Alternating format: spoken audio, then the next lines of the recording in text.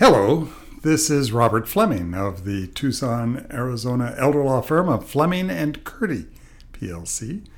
I'm sitting here with Elizabeth Noble Rawlings Freeman, my partner, and boy, we have really seen some things together this week, haven't we, Elizabeth? We have, Robert. We are recording this podcast on March the 22nd.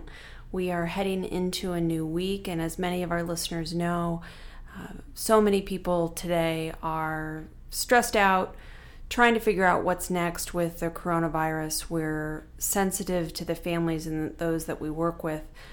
Nobody really has any answers right now to what's next, but I wanted to take a little bit of time today to ask you about what we're doing this week at Fleming and Curti. Are we open? Yes, we're open. Boy, are we open. Here's an oddity of the pandemic and the crisis. We can't have more than 10 people in the office. We have about 20 employees, so we've split them into shifts.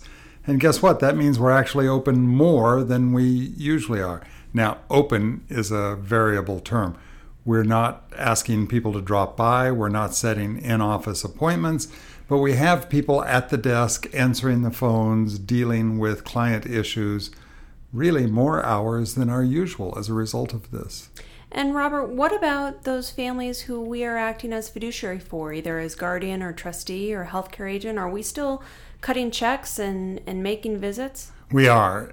There might be some delays because of the difficulty of the two halves of the office communicating, but we will get things done and we'll figure out what the bottlenecks and the delays are, and we'll sort those out. The one thing we are trying not to do is to make home visits to our wards and trust beneficiaries. We don't think that they particularly are eager to see us during this difficult time, and we do not want to put them at risk at all. So we are calling off most of the home visits and most of the office visits. And for those families, Robert, who we are acting as trustee for and have questions about their investments and what's next, anything to tell them? I know that we're doing case-by-case phone meetings and appointments as needed, but it's hard to predict what's going on in the markets. It is hard to predict. It's always hard to predict. And this last 2 weeks or so, a little bit more than 2 weeks, has been very volatile and very disruptive. A lot of the accounts that we manage are down. I will say, as I do to people who talk to us each time, that most of the accounts, so anytime an individual or a family is talking to me, I almost always can say your account is down quite a bit less than what you read in the marketplace. And that's precisely because we do a variety of things in our investment attempts to try to keep the volatility to a minimum. But there's no doubt about it. There are some serious losses in some of the accounts. However, we are staying the course in the vast majority of them, maybe literally all of them. I can't think of any case where we're liquidating anything, and that's the right answer. We do not try to time the market. We don't try to guess when it's going to go back up or how fast it's going to go back up. We're pretty confident that it is going to go back up, and we made our investment decisions 6 months or a year ago, or however long ago we last made a serious attempt in a given case, and precisely in order to be able to weather this kind of setback. And so are people able to call the office and make an appointment, whether it's a phone appointment or video conference with members of our staff this week? Yes, absolutely. We will be doing a lot of telephone appointments. That's in some ways for our trust beneficiaries and our wards and our family members and our clients. That's kind of good news because phone appointments are more efficient. We don't like them as well because we like the personal touch. We like to see people. We like to be able to gauge from their facial expressions whether they're really comfortable with what we're telling them or whether they get it. But the reality is that a phone appointment is shorter and more to the point, and we can schedule them more quickly and get more of them done. So it's actually paradoxically easier to talk to us. How about those new clients who've been waiting to call and who may need estate plans? What about those folks who actually haven't signed their documents but continue to have their documents at Fleming and Curti and they may be ready to be signed? There are drafts in the wings. There are really two separate groups in there, Elizabeth. The first one you already know well. People who have not seen us before, have not been clients, a lot of them are reading about the things that are going on and thinking, oh, I've always meant to get this issue resolved and I haven't done it. It's probably too late to do it now because everybody's closed. Let me call Fleming and Curti and see.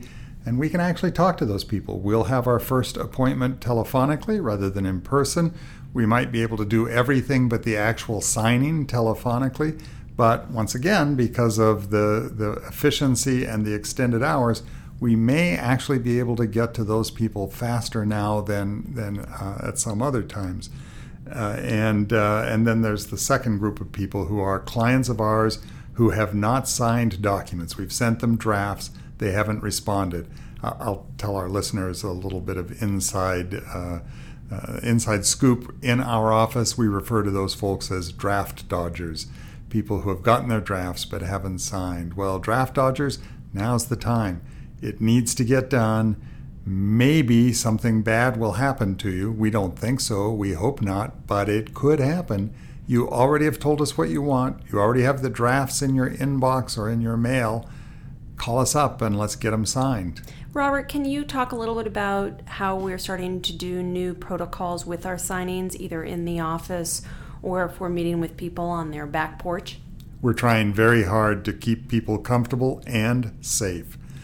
And that means not just our clients, but our staff as well.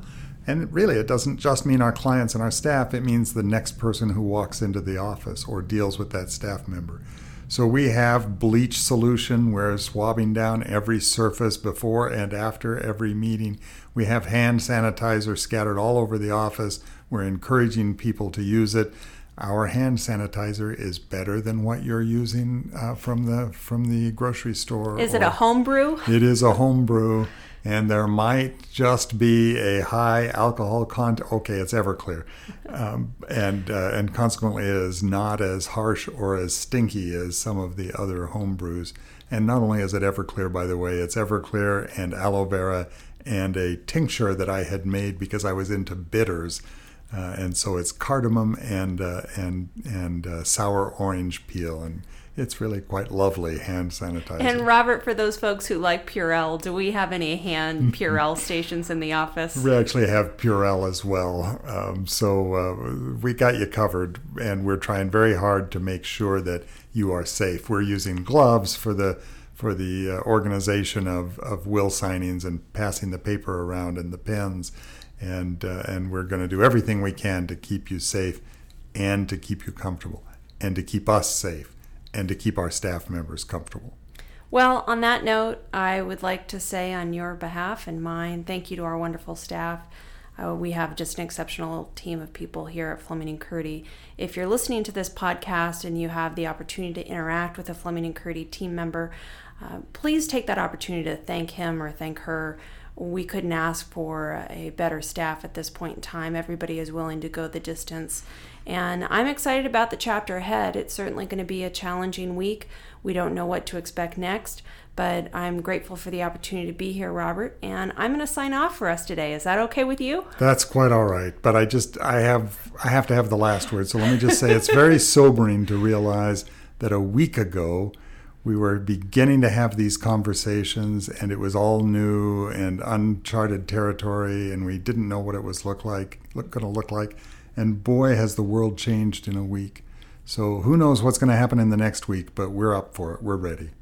This is Elizabeth Noble Rawlings Freeman and Robert B. Fleming, along with Amy Matheson and Jackie Mingle. We are the attorney team here at Fleming and Curti. Thank you so much for joining us today. If you'd like more information on Fleming and Curti, how we're reacting to the pandemic, or what it is that we do, please go to www.elderlaw.com or give us a call. Elder-law.